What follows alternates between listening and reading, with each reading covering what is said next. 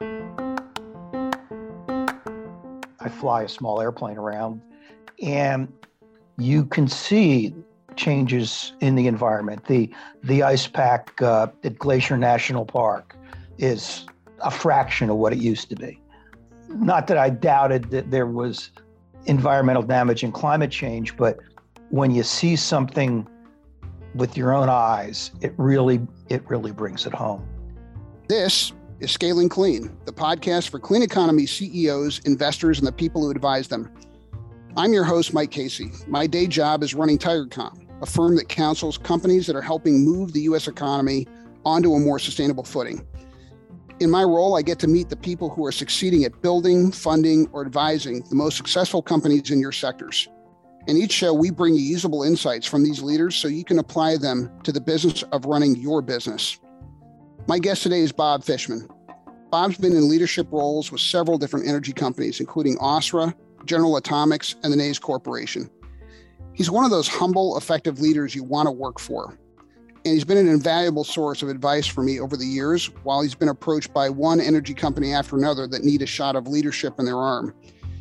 And that's the reason I'm excited to welcome Bob Fishman to Scaling Clean. What about your upbringing set you up for this path that you've been on? Well, as you know, Mike, I started off as a naval officer. I joined the Navy when I was 17, and all that training that I went through at the academy and after was all about teaching you to lead in difficult situations with imperfect information and making the right decision for, the mission and your crew. I mean, that's really what the Naval Academy training was about. And to train you, eventually to be, captain of a ship. That was sort of the template that they were working towards.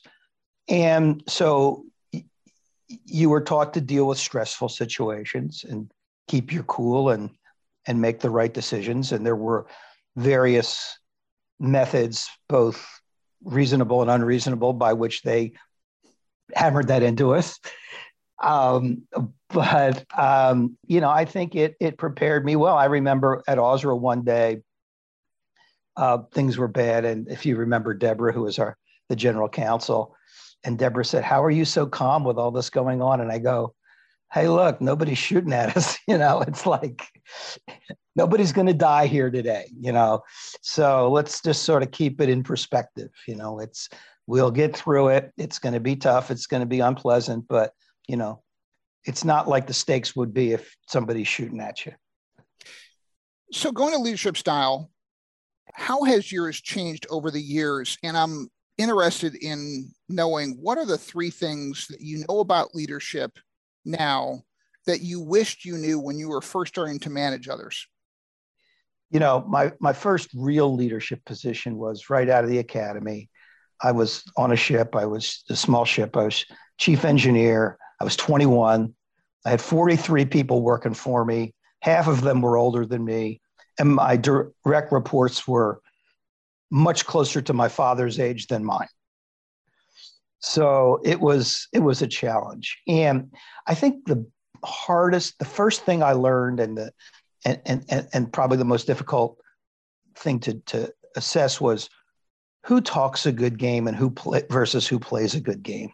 How do you know who's really going to deliver versus who, as the Irish would say, has a bit of the blarney? So who's good at BS and who's good at delivering the goods? And that took a little time to figure out. And I think, I was a little too quick to trust people who seemed friendly and were really good at the gift of the gab.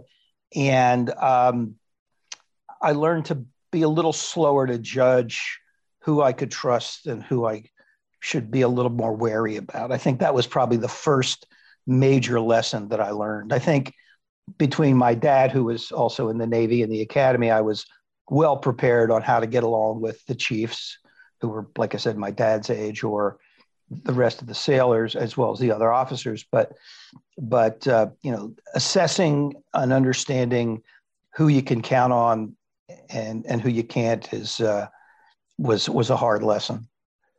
So put our listeners in a generic situation, which I have seen you encounter in at least two positions where you inherited leadership teams that you were hired to come in and manage. And I remember asking you one time, Bob, how do you know who to keep and who to change out? And you said, that's the art and science. But you didn't go into detail here. And I want to hear a couple of usable coaching points for younger versions of you that are running clean economy companies now. Maybe they've been brought in to a company that's got its initial funding secured, their early stage commercial. Now they've got to go into a growth phase. What lessons would you give to people coming into established leadership teams that they are now in charge of? Before I answer that, I want to agree that with regard to CEOs, some people are better at various phases in a company's development than other phases. For example, Pete Cartwright, who founded Calpine, he was the visionary. Pete was really good at that part. But when we became a mature operating company and we had to worry about the P&L and cash flow and running and putting in the infrastructure to support a large operating company, he wasn't the right guy. So I think it one size doesn't fit all. I've done a variety of them, I think successfully, but some of them were easier for me to do. I think a more mature company was in some respects easier than a startup just because you've got to invent everything from scratch. So, I think that getting the right team is key. I mean, you're only one person as the CEO, and unless you have a team that you can trust and is going to deliver the goods for you, you're going to fail. It's not a one-man band. And so, when I got to Ausra, I was encouraged by the board investors to retain the existing team. And I tried to make that work. I assessed who they were. We, as you probably remember, there was not a shared vision between me and quite a few members of the team. They had their own agendas. Some thought they should have had my job. And so they weren't supporting the overall effort. They were supporting their own agenda. And I think if I made any mistakes at Ausra, I waited too long to make those changes. And when I got to NAES, reflecting on that experience, which was very immediately preceding when I joined NAES, I didn't waste any time. I, changed out the whole senior management team within 6 months. I mean, it took even accepting the fact that the position would have to be vacant.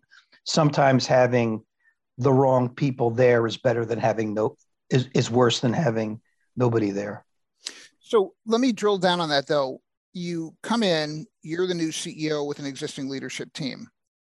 What do you look for in an individual member of your leadership team to keep or to change out? What are you looking for? Are they playing for the team or are they playing for themselves? And what tells you that? What behaviors, performance indicators, et cetera? I think it's their actions. I mean, if they don't, I've seen direct reports try to, take all the credit for everything their people did. That's lousy leadership.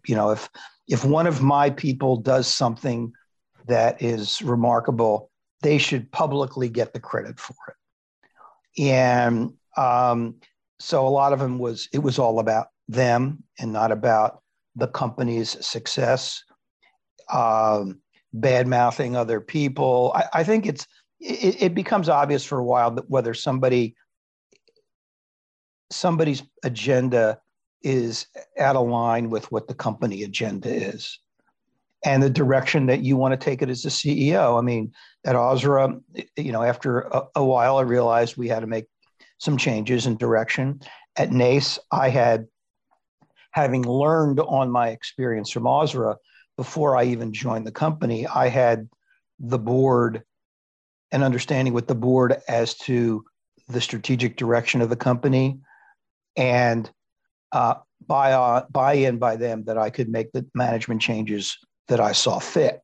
Whereas at Ausra, I didn't do either of those things. I kind of jumped in without really thinking it through because I was very enamored of the idea of running that company. And I was a little bit, older and wiser when I got to NAES about making sure that I had the board's backing and alignment on what I wanted to do before I even stepped in the door. Let me follow up on something you said. You came from the power sector and then you moved into solar when I worked for you. What drew you to renewables? Well, actually, I was doing renewables in the 1980s when I was doing engineering, design, and project management projects in California. We did the Luz solar projects, part of it. We did a lot of agricultural waste to energy projects. We did municipal waste to energy projects. We did a lot of cogeneration, which at the time was and still is considered a highly efficient way to use fossil fuels. So, even in the mid 80s, I was doing renewable projects, somewhat because California, where I was, our business was in the leadership of encouraging renewable projects. The other part of it is, as you know, Mike, I fly a small airplane around. And when you do that, you get to see a lot about what's happening with the environment that you don't get to see when you're driving down the interstate or you're at 30,000 feet on an airliner. You're at, 5,000 or 7,000 feet. You're going, a third of the speed of an airliner. And you got time to look around and you see environmental damage. You see or fly through air pollution when you're going into LA. And you really get a sense of changes. I've been flying for almost 36 years now, and you can see changes in the environment. The ice pack at Glacier National Park is a fraction of what it used to be. Not that I doubted that there was environmental damage and climate change, but when you see something with your own eyes, it really brings it home. So I think that having had that experience, when it came time to move on from Calpine, I was well primed to take on a project or a company in the renewable sector because it was something that I believed was worth doing. Are there ways in which leading a clean economy company is different than leading companies in more mature sectors? And if so, what are they? I think the basic job of the CEO and basic running of the company isn't terribly different, but there are special challenges. I think the biggest one is customer acceptance of a new technology. And as we experienced at Ausra, even though you may have a customer who's ready to be your lead customer, you don't have a balance sheet to guarantee that you're going to perform. And since at the time we were selling principally to utilities or developers that had to get bank financing, the lack of having that balance sheet to guarantee our product was a very special problem, which is the reason we ended up selling the company to Areva, is that we had to solve that balance sheet problem. I think the other thing about it is the investors that we had at the company were, they were your classic VCs, and they were, they understood, Google. I mean, one of the things that I don't know if you've ever heard me say, but I know I said it many times. It took more to build Kimberlina in Bakersfield than Google needed to go from startup to IPO. Wow. The clean tech by about 50%. It cost us about $30 million all in to build our prototype to prove it. And Google was probably about 20 million from concept to IPO. So when you talked about the clean tech sector, at least in the incarnation that we were trying to do it, it's much more capital intensive and takes a longer time than our investors were used to seeing in the software space. And so that, VCs are not patient people, to say the least. And so that presented some special challenges. And also our customers, being utilities primarily, are not known for taking technological risk. They're a very conservative, group of people, and nobody, they don't like to take risks on things that haven't been done several times before. So I think those were some of the special challenges that we had. So given what you said about those differences, how would you describe the role, not just of the effective CEO, but the effective clean economy company CEO? Well, I think in terms of CEO, period, your job is to set the direction for the company, assemble the right team, define and evangelize the culture and values of the company, and then get everybody in the company, the employees, the investors, your leadership team, everybody needs to buy into that. And you need to develop your people. And you got to get your board aligned with you so they'll be supportive on where you go. And communications is I think the key. I think one of the things I did at Ausra, as you may remember, and even more so at NAES, was really be a big communicator. Make sure that everybody knew what was going on, tell them the truth. It may be unpleasant, but you got to tell everybody what's going on. For clean tech, I think you just need to be able to take the setbacks in stride and be prepared to be flexible and regroup. I think the special challenges there is you're always doing it with very little resources in terms of people and money compared to a more mature company.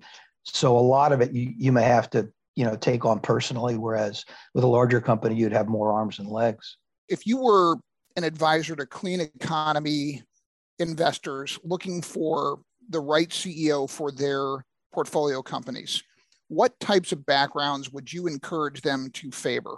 That's interesting you say that. I saw in the clean tech sector, my background was engineering, which at Ausra turned out to be very useful because I understood enough about the technology to help provide guidance to the development team on which way we wanted to go. But there were other clean tech companies that were in the hardware space where, they had executives from software companies that the VCs liked.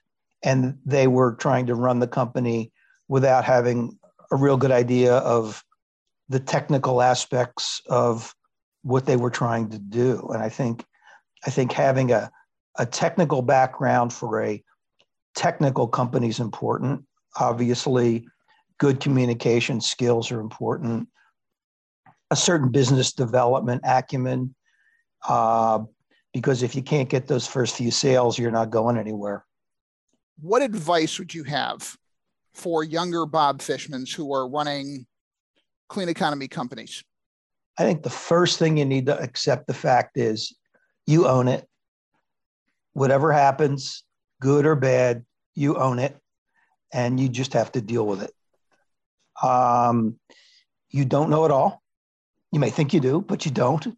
And you should listen to customers, your people, your investors, because you really have a lot to learn. I mean, I got to Ausra, I was in my 50s, and I still had a lot to learn about how to get this done. So you can't do it yourself. It's not all about you. It's about the company, and be prepared to take advice. Hiring is always cited as one of the most challenging parts of leading companies. You mentioned it here. What have you learned about hiring? Chemistry is important, not only with you, but with the rest of the team. Do due diligence on someone, get as many reference checks as you can. The best reference checks are the ones that they don't put on the list.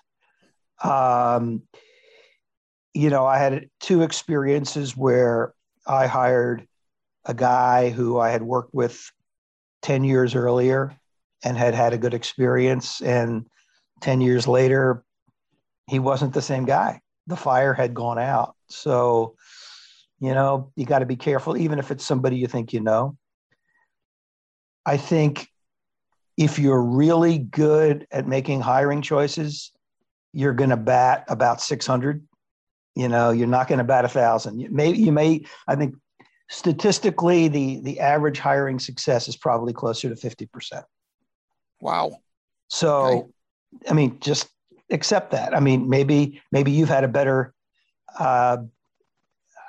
success rate, but maybe if you're really good, you'll get 2 out of 3. But if you do, and you'll know probably in the first few months, don't be afraid to admit you made a mistake and act accordingly.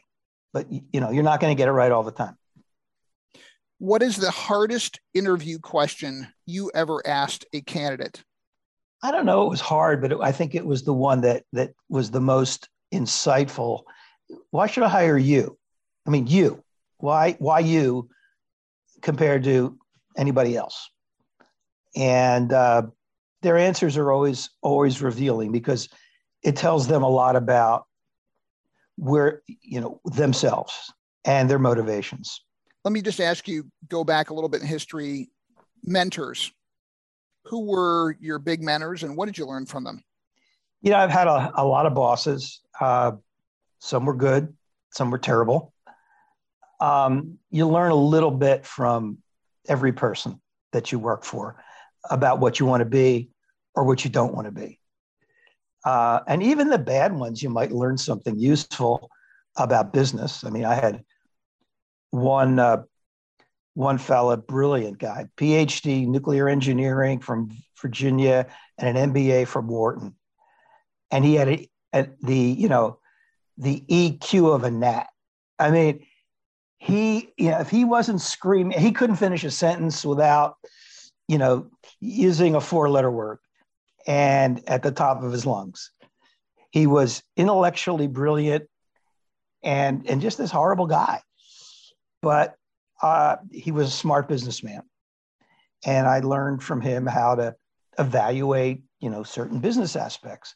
I knew I never wanted to behave that way or be that guy, but, you learn something. But the one guy who stands out as the guy that I remember saying, I was at Parsons Brinckerhoff, and they bought a little consulting company I had. And the CEO of Parsons Brinckerhoff at the time was a guy named Jim Lammy. Jim took a liking to me right away. He's about 20, 21 years older than me. And which is interesting because he's a West Point guy. So I thought, oh, shit, here we go. But he really, we hit it off and he became my mentor. And for, about 10 years. And I remember we had this leadership development program at Parsons Brinckerhoff, and they said, what do you want to be when you grow up? And I said, I want to be Jim Lammy. He was a tremendous communicator. He was inspirational. He knew how to listen. And he believed in servant leadership before anybody had ever heard of the term. He was based in New York. I was based in San Francisco. This is a little anecdote about him. And so typically, whenever he was in San Francisco, which is about once a month, he would do his business with other people in the company, and he and I would have dinner, and then he would take the red eye back to New York because he didn't want to waste the whole day flying. So he would take the red eye, even though he was, in his 60s, he was still taking the red eye and putting in a full day the next day. And we would have an argument every time at the end of dinner. because I'd say, Jim, I'll drive you to the airport, because he didn't have a car. He'd taken a cab in. And he says, no, you live in the other direction. I'll take. I mean, here's a CEO who won't let one of his vice presidents, take him to the airport because he doesn't want to have him spend an extra half an hour in the car because he thinks that would be an imposition. Whereas, other CEOs, and I saw this particularly with the Japanese when I was at NAES, because it was a Japanese-owned company. I mean, when one of their senior managers come, they have people carry their bags for them, basically walk them to the car, meet them at the airplane. With Jim, it was, I'm just a regular guy who happened to get lucky. And, he remembered his leadership training from West Point, and he was the leader, but he wasn't any better than anybody else. But you would do anything for him. I mean, he was so inspiring, the most ethical person I ever met, and just a really smart guy. In closing, let me ask you to just unpack that term servant leadership for people who haven't heard it before, don't know what it is, and I include myself in that. Here's an example.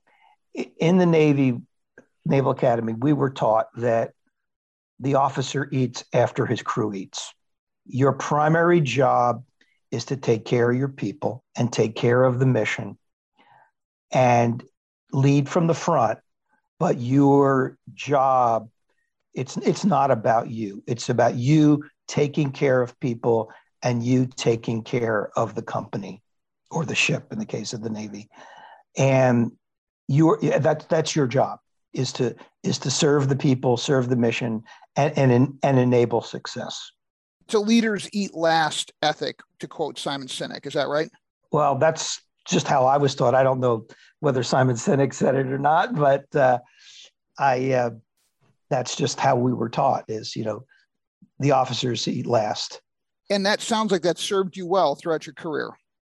Yeah. I mean, I think, one of the things that if you want to get loyalty from your people, make them believe, don't pretend. I mean, make them really believe, because you do care about their well-being and care about their personal success, and that, you're really there for them, that, you care.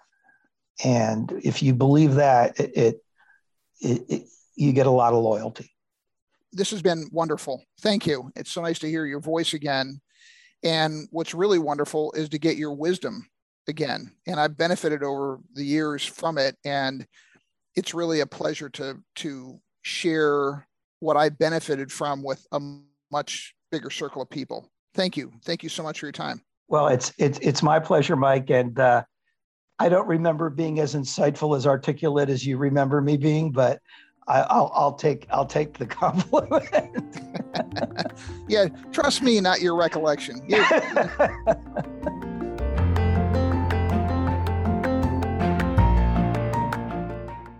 Our thanks to Bob Fishman, a veteran leader of energy companies. This is Scaling Clean, a production of TigerCom, and I'm Mike Casey. Thanks for joining us.